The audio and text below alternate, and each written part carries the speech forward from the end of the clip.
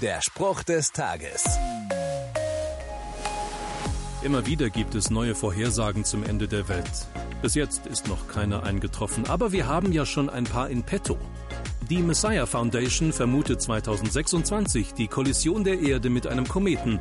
Ein gewisser Raymond Kurzweil geht davon aus, dass Maschinen bis zum Jahr 2045 die Macht übernehmen.